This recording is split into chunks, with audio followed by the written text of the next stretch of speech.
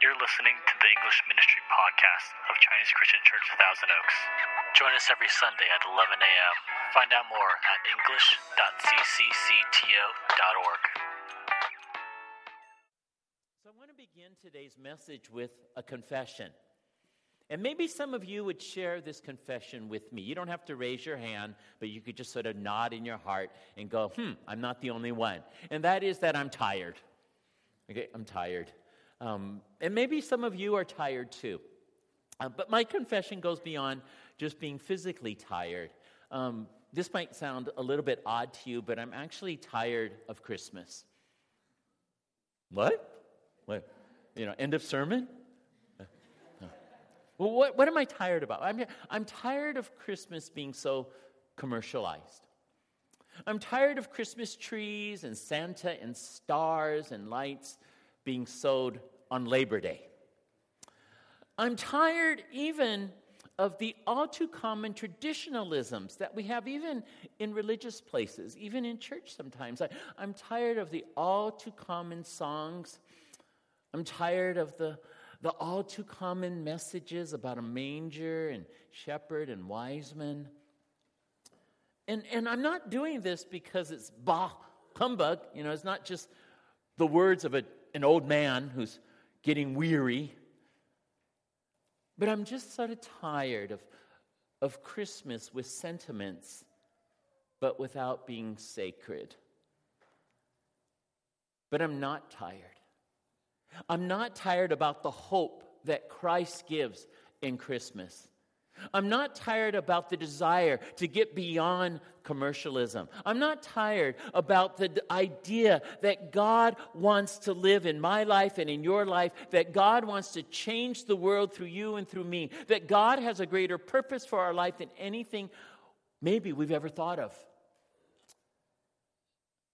I want us to be awake and not tired, as God wants us to be. And as we go into the scriptures over this mini-series of 4 weeks, we're going to look at prophecy, but we're going to go beyond Old Testament prophecy. I want to go beyond just the understanding that Old Testament prophecies, as wonderful and as necessary as they are, I want to go beyond them, even beyond the fulfillment of them in the New Testament. For I can know that the Old Testament prophecies are true about Jesus. I can even know that Jesus fulfilled the Old Testament prophecies in the New Testament. But I want to go beyond that. I want to go to be ultimately fulfilled the way that I believe God wants us to be fulfilled. So that we would have every desire, every dream, every passion, every fulfillment that God wants us to have. This is a season of Advent. And the word Advent means coming. And it is a season of the coming of the Lord Jesus Christ. And it is a season for us to be spiritually prepared. God wants us to be expecting His presence in our life. He wants us to be expecting like a mom expecting a baby, that we would be looking forward to the coming of Jesus. And throughout history, there have been different ways that people have sought to try to make this dream, this hope, this desire, this passion, this expectation become more real and more exciting. I remember myself as a young boy, and I'm an only child, so I was the typical, stereotypical, spoiled brat only child. And I just had lots of toys. I had lots of cousins, and so, like, for example, if my mom would spend $10 on every one of my cousins, and if my cousins were in a family of 4, then my aunt and uncle kind of felt obligated that they had to buy Curtis a $40 gift, since my mom would have to spend $10 on each one. And, that's not the right way to do things, but typically that's the way families work, right? We got to sort of equal things out. So I was the beneficiary of this stupidity. And it was wonderful. It was wonderful. And I would so look forward to Christmas. And I would have a hard time sleeping. And maybe as a child, you remember that. where when you were little and Christmas time was coming and Christmas Eve was here, and if you're one of those families like mine that opens the presents on Christmas morning, then you couldn't sleep. And I was like that.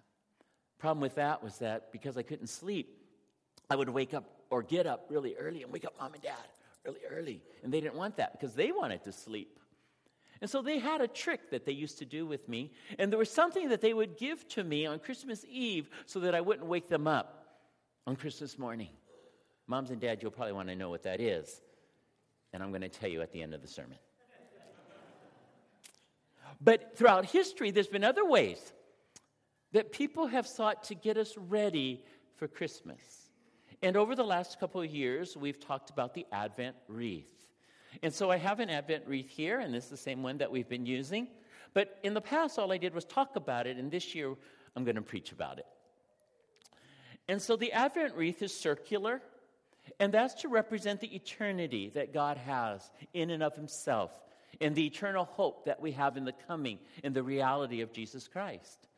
It's also made of evergreens, which represents eternal life. It also has 4 candles on the outside and 1 in the middle, and each one represents Jesus and a different aspect of him. And the first candle that we're going to light today is the candle of hope.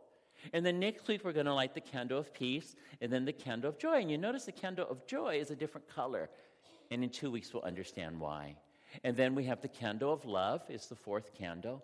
And then we have the middle candle, which is called the Christ candle. And the middle candle is white because it represents the purity of Christ, but it also represents the purity of all the people who come to know Christ and are covered by his blood, which washes us white as snow. But the purple candles represents penance or penitence. And so this first candle is the candle of hope, and in some traditions, it's known as the prophecy candle. And the reason why there is penance in these 4 is because this is the need of our own heart to confess our need for God. And so the greatest prophet of the New Testament would be John the Baptist, as he was the fulfillment of God's promise. And it was his words that echo the truth of Advent when he said, "Repent, for the kingdom of God is at hand." He's preparing us the way that we might know Jesus. But we must repent, for the kingdom of God is at hand. Now, we want the kingdom of God, and that is hope.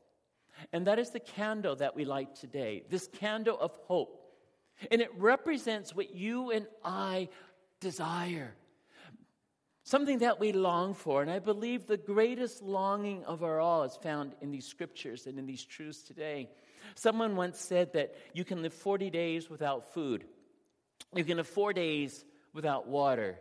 You can live 4 minutes without air. But you can only live 4 seconds without hope. We need hope. And in today's scripture, we're actually going to find 4 prayers that we can pray that bring hope and inspiration to our lives. But they're not just prayers that we pray in the way that we say them. They're also prayers that we pray and we live. And so the first one is found, if you open up your scriptures to Psalm, we turn to chapter 80. Psalm chapter 80. And the first one is verses 1 and 2. And this is the first prayer that we would say. And we're going to see this 4 times where the psalmist is praying with people and for people. And so he prays as a representative. So he prays in the plural. And so his first prayer is, "Hear us. Hear us, O shepherd, and save us." Would you read with me Psalm chapter 80, verses 1 and 2, if you can see it on the screen, or you can just read from whatever version you have. Let's begin. "Hear us, O shepherd of Israel, you who lead Joseph like a flock, you who sit enthroned between the cherubim, shine forth before Ephraim, Benjamin, and Manasseh. Awaken your might, come and save us." This is our first prayer for hope. This is when back here, we look back and we see a sheep. And this is what's called cast. The sheep is cast. And what's happened is the sheep has lost its center of gravity, either because its weight is too heavy or because it tripped and fell into a crevice or a hole.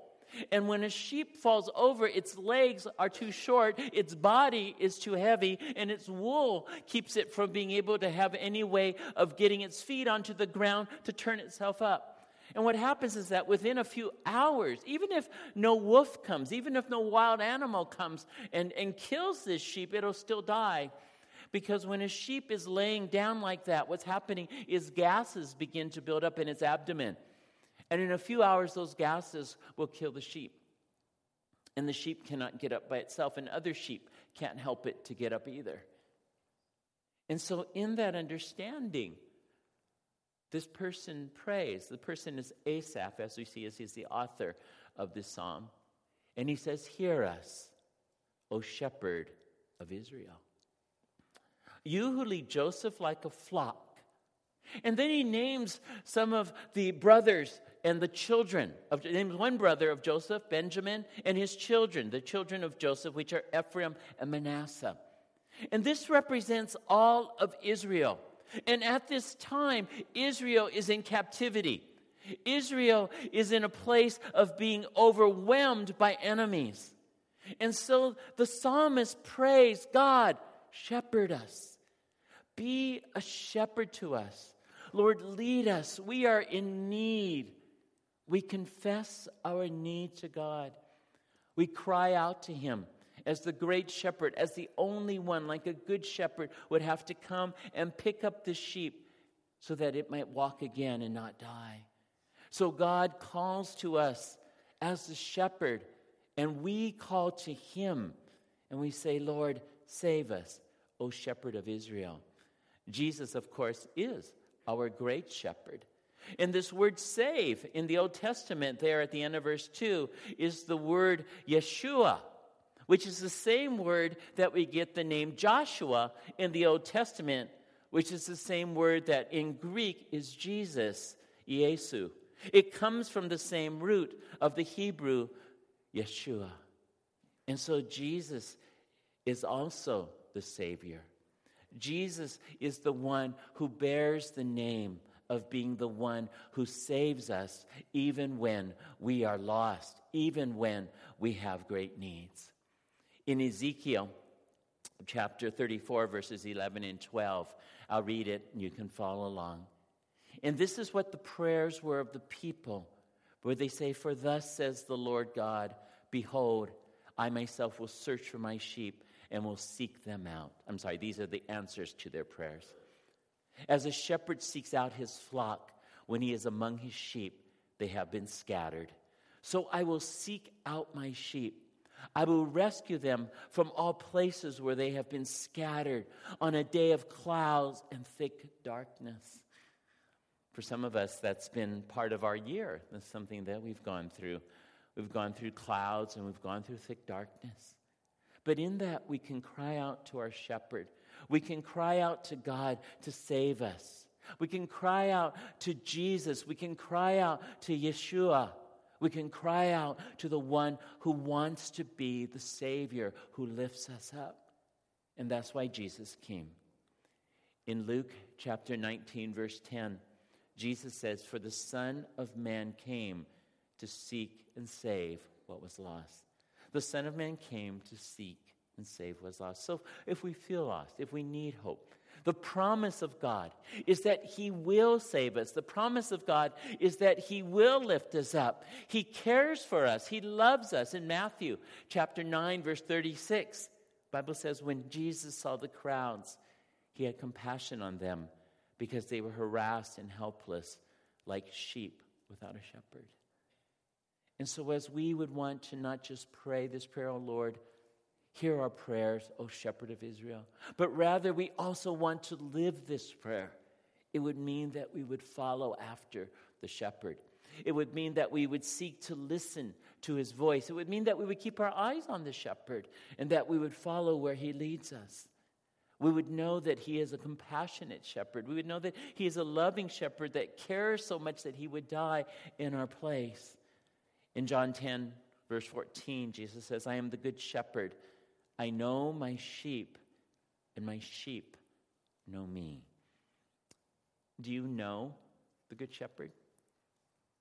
Do you know Jesus by name? Do you recognize his voice? You can by seeking to follow after him, by choosing to have faith to walk in the way that God calls us to walk, to follow after the one who died for us. Jesus is this good shepherd who laid down his life for us. And that's why Christmas is real to us. That's why Christmas is here, is that Jesus came to show us what God is like, who is a good shepherd, who would come to earth to pay the price for our sins. He himself to lift us up when we're cast down, to give us the hope that we need. So we pray, hear us, O shepherd, and save us. The second prayer that we see in Psalm 80 is that God would ask us to pray and to ask him to restore us. To restore us. We may be in a time of darkness, but there's still the hope of light. Let's read this scripture together. We're going to read Psalm 80, verses 3-7 and verse 19. Let's begin. Restore us, O God. Make your face shine upon us, that we may be saved. O Lord God Almighty, how long will your anger smolder against the prayers of your people? You have fed them with the bread of tears. You have made them drink tears by the bowlful. You have made us a source of contention to our neighbors, and our enemies mock us. Restore us, O God Almighty. Make your face shine upon us, that we may be saved. Restore us, O Lord God Almighty. Make your face shine upon us, that we may be saved. God wants to restore us, and we can cry out to him. As the Lord God, we can cry out using all of his names. He is God. And the word God here is Elohim. And it's the word that is used to refer to God as deity. And it's used over 2,500 times in the Bible. And it means that God he's supreme, he's sovereign, he's majestic, and he's glorious. But it's not just who he is, but it's also the person that he is. And so the psalmist here also says and calls him Lord. And this Lord is Yahweh. The word means Jehovah. It means the name of God. He is the self-existent one. He is the way. That is the way he describes himself. In Exodus chapter 34, verses 6 and 7, God is describing himself to the people of Israel through Moses. And he says, the Lord, the compassionate and gracious God, slow to anger, abounding in love and faithfulness, maintaining love to thousands, and forgiving wickedness, rebellion, and sin. Yet he does not leave the guilty unpunished. God wants us to call on him. He wants us to call on his name. And we see the psalmist here, he uses his name in different ways. In verse 3, he simply says, O God, in the English. In verse 4, he says, O Lord God Almighty. In verse 7, he says, O God Almighty. And then in verse 19 again, O Lord God Almighty. When your children, you want to get their attention, like my mom, if she wanted to get my attention, she would say, Curtis, clean your room. But if I didn't clean my room, then she would go, Curtis Lowe, clean your room. If I still didn't clean my room, she would say, Curtis Brian Lowe, clean your room. Now that's what parents do, right? We use the fullness of their name. Now this is in reverse, but it has the same passion in it. It's us. And we want and we need God. We long for his presence. We want him to restore us. And so we would say, O Lord, O Lord. O Lord God, come to my aid. O Lord God Almighty, restore me. I need you. The psalmist, after crying these things out, he says what he wants. Once he gets God's attention, what does he want?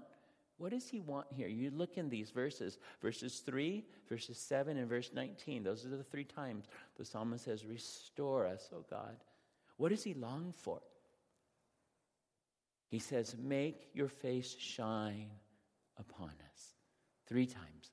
Make your face shine upon us. Make your face shine upon us. Another translation of make your face shine on us is, Lord, smile on me. In the times of darkness, in the times of fear, in the times of need, when we long for hope, we want God to smile on us. You ever had a bad day and things aren't going very well, but then somebody just sort of smiles at you, and it reminds you that things can be okay, that there are kind people in the world. And God is being cried out to by the Israelites. God, shine your face on us again. One of the benedictions that's often said at the end of service is taken from the book of Numbers. And it says, the Lord bless you and keep you. The Lord make his face shine upon you. The Lord make his face smile upon you and be gracious to you. And this is the hope that we have. And we can live this, not just pray it.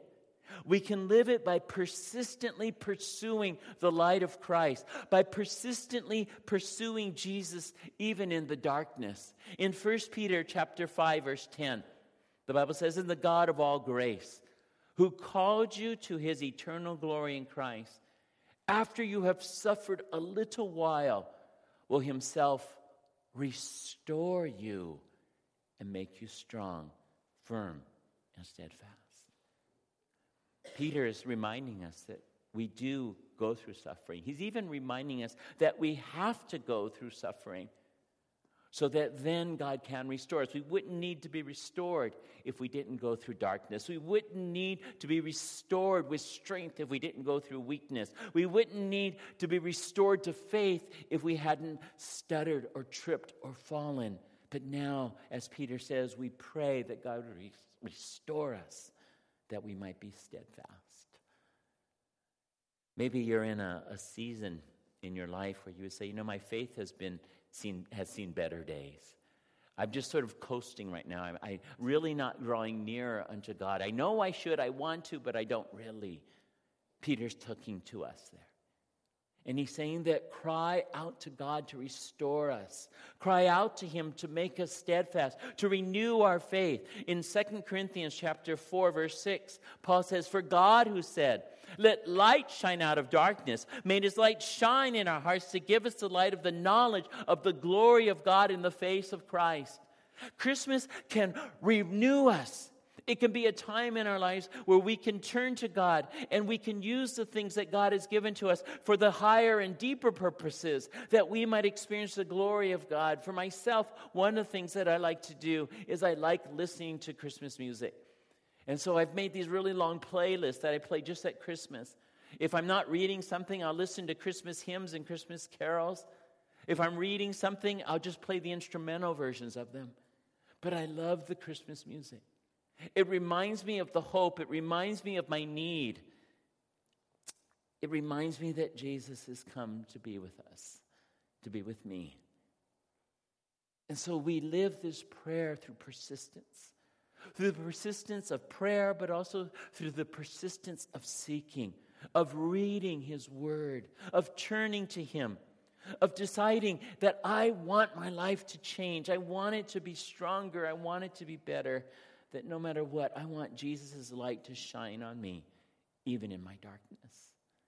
And so we've had these first two prayers that we can live. Lord, hear us. Lord, restore us. And now, in verse 14 and 15, Lord, return to us. Verse 14 and 15 say this: "Return to us, O God Almighty. Look down from heaven and see. Watch over this vine, the root your right hand has planted, the son you have raised for yourself."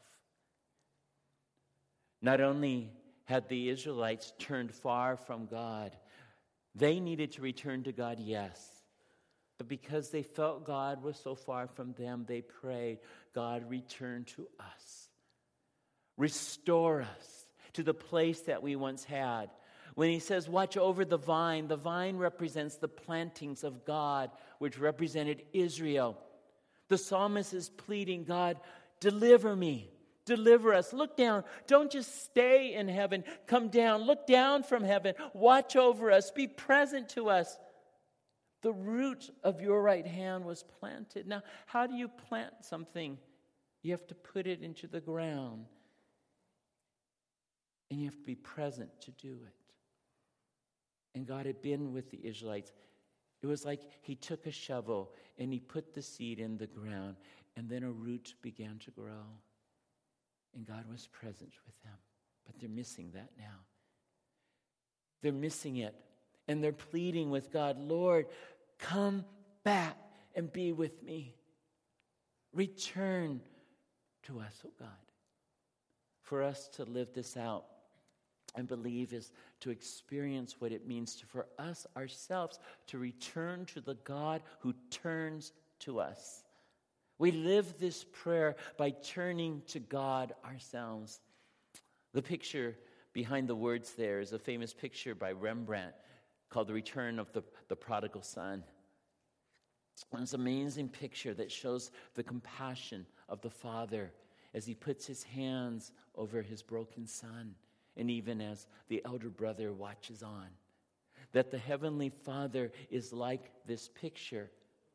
He is a God of compassion who has turned to us. He ran to his child. We read in Luke chapter 15 the story of the prodigal, which you probably know, you've heard of before. But it is again a picture to us of what we can do at Christmas time at all times. To turn to God. In verse 18, the prodigal says, I will go home to my father and say, Father, I have sinned against both heaven and you. I'm no longer worthy of being called your son. Please, take me on as a hired servant. So he returned home to his father. And while he was still a long way off, his father saw him coming, filled with love and compassion. He ran to his son, embraced him, and kissed him. The son was walking, but the father was running. The son came home broken, discouraged, scared, and depressed. The father came running, hopeful, compassionate, filled with love, and ready to restore. He was returning to the son even as the son was returning to him. And this is a picture for you and for me. Maybe it's not just that you feel like you're in the doldrums of your spiritual life. Maybe you actually would confess, like I've had to confess in my life, I'm actually living a hypocritical life. I pretend to be a Christian, or I'll go to church on Sundays, or at least most Sundays, or at least one Sunday a month, or at least once every 2 months, or maybe just when I come home from school. But I go, so that's good, right? But you would admit to yourself that, you know what, I'm actually far from God. I once was close to God. That was wonderful. But now I'm far from God. Remember the testimony of a friend who talked about how when he went away to college, he was just sort of a party animal at that time, and he went away to college, but his parents loved the Lord, and his parents gave him a Bible, and so he took that Bible with him. And then he just continued to party while he was in college. And then one day, I think he woke up, it was after he had a hangover, and he's just sort of rolling over in bed, and he opened his eyes, and he looked on the bookshelf. What did he see? He saw his Bible. And so he got up and he went to his Bible and he said it was all dusty. It had been sitting there on the shelf, unread, unused. But in his state of his hangover, he realized he was in a bad place. And he began to read the Bible. And he began to turn towards God. And God continued to lead him one place after the other. And now he's in seminary, seeking after the Lord. His heart was changed because God had moved in his heart a desire to come home. And if you have the desire to come home to him, turn to him. And don't be afraid. You may have to walk to him. You may shuffle to him with your head down. But like the prodigal God, he is running to you, running to us to restore us, to lift us up, and to build us back into the people that we long to be. So live this prayer by returning to the Lord. And the last and the fourth prayer is this: Lord, revive us. Revive us. If you can see that, would you read it out loud with me? Verses 17 and 18. Let's say together. Let your hand rest on the man at your right hand, the Son of Man you have raised up for yourself. Then we will not turn away from you. Revive us, and we will call on your name. Revive us, and we will call on your name. There is some expectation in these words. He is praying, God, revive us, but he says, when you do, I will not turn away. When you do, we will not turn away. When you do return to us and you revive us, we will call on your name. The man at your right hand seems to refer back to those that he was speaking about at the beginning, to the people of Israel, represented by these 4 men. And the Son of Man also seems to represent one of them, quite possibly Benjamin.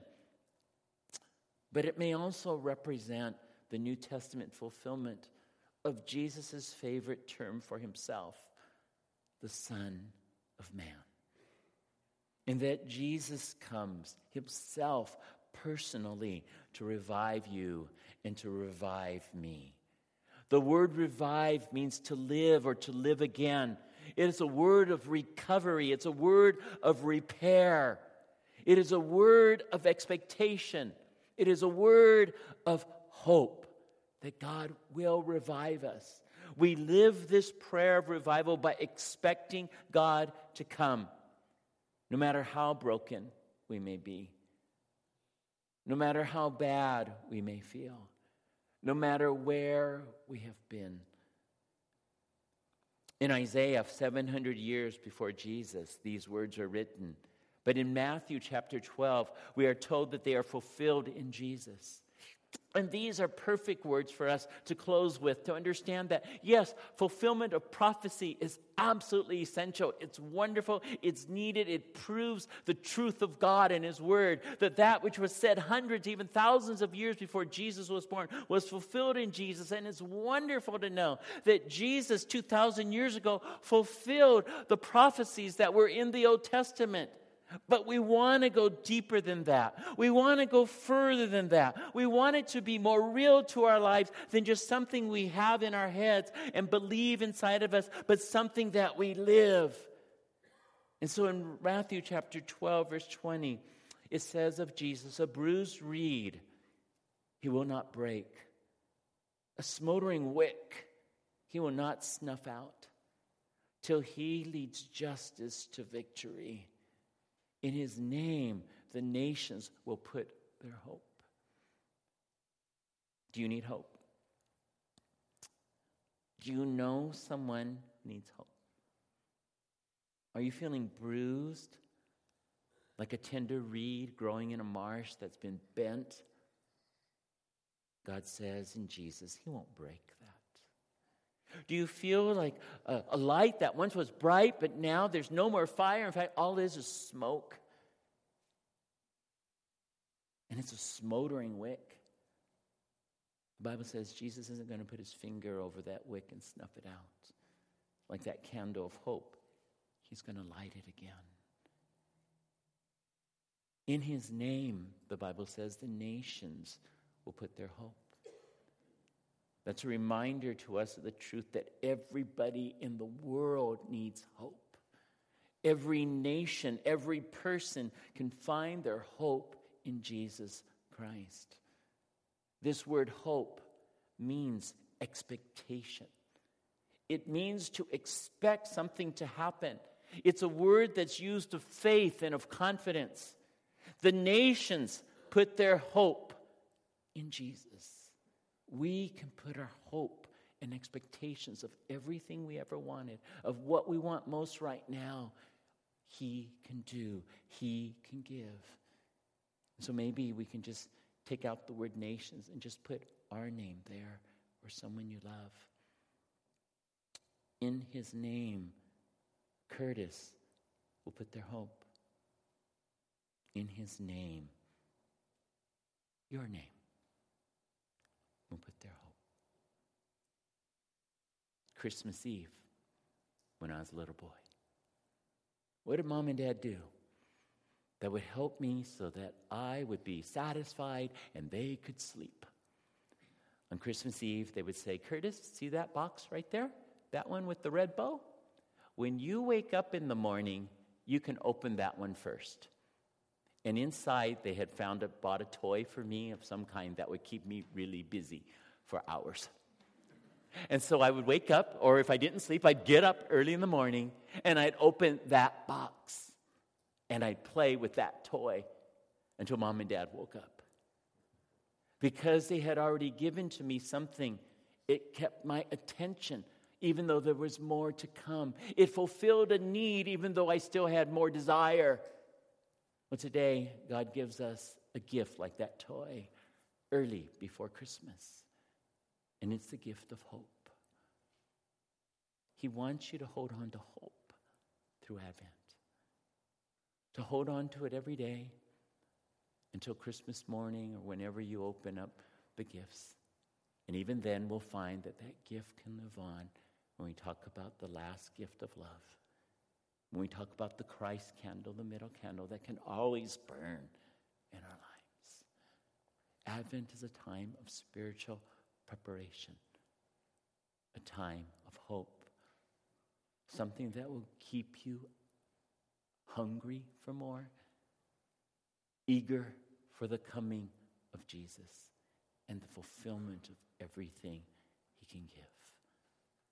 What do you hope for? It's found in Jesus. Let us pray.